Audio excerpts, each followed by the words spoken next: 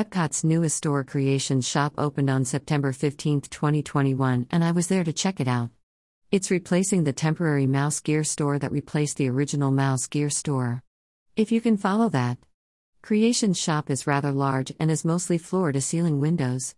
It lets in a lot of natural light and heat. I found it to be a little warm in there. It's bright and modern with a touch of color. I noticed right away that the music isn't anything you'd be able to sing or hum along to. I didn't recognize it as Disney, but I may just be unfamiliar. It's not unpleasant, it just wasn't speaking Disney to me.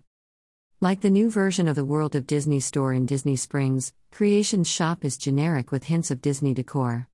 I really miss when Disney shops were full of characters that you could take pictures with and had whimsical carpets. Remember the huge Alice bursting out of the house and the big TikTok? Pepperidge Farm remembers. The old Mouse Gear was even highly themed and fun. Not as many photo ops as the old World of Disney store, but still very Disney.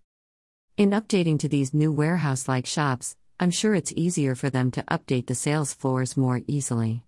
It just feels like they're killing the heart and soul of the experience. You're just there to spend money. Like at a big box retailer. No memories or cool photos to look back on in years to come. There are 2 large cash wraps, one on each end of the store. They have queues full of last-minute add-on items. This is also where you'll see the Mickey statuettes and artwork on the walls. There are many different sections of the store that house a variety of merchandise. Most of what I saw was items that can be found in the parks already. This bright new Epcot merchandise was quite popular, especially the leggings and color block windbreaker. This mainly white Epcot collection was flying off the racks. The ears light up. That small black bag attached to them is a charge cable, you won't need batteries for them. Creations Shop has a fitting room. It seemed to be open, although I didn't see anyone making use of it while I was there. Just outside, there was a team of people cleaning the dark bricks on the ground.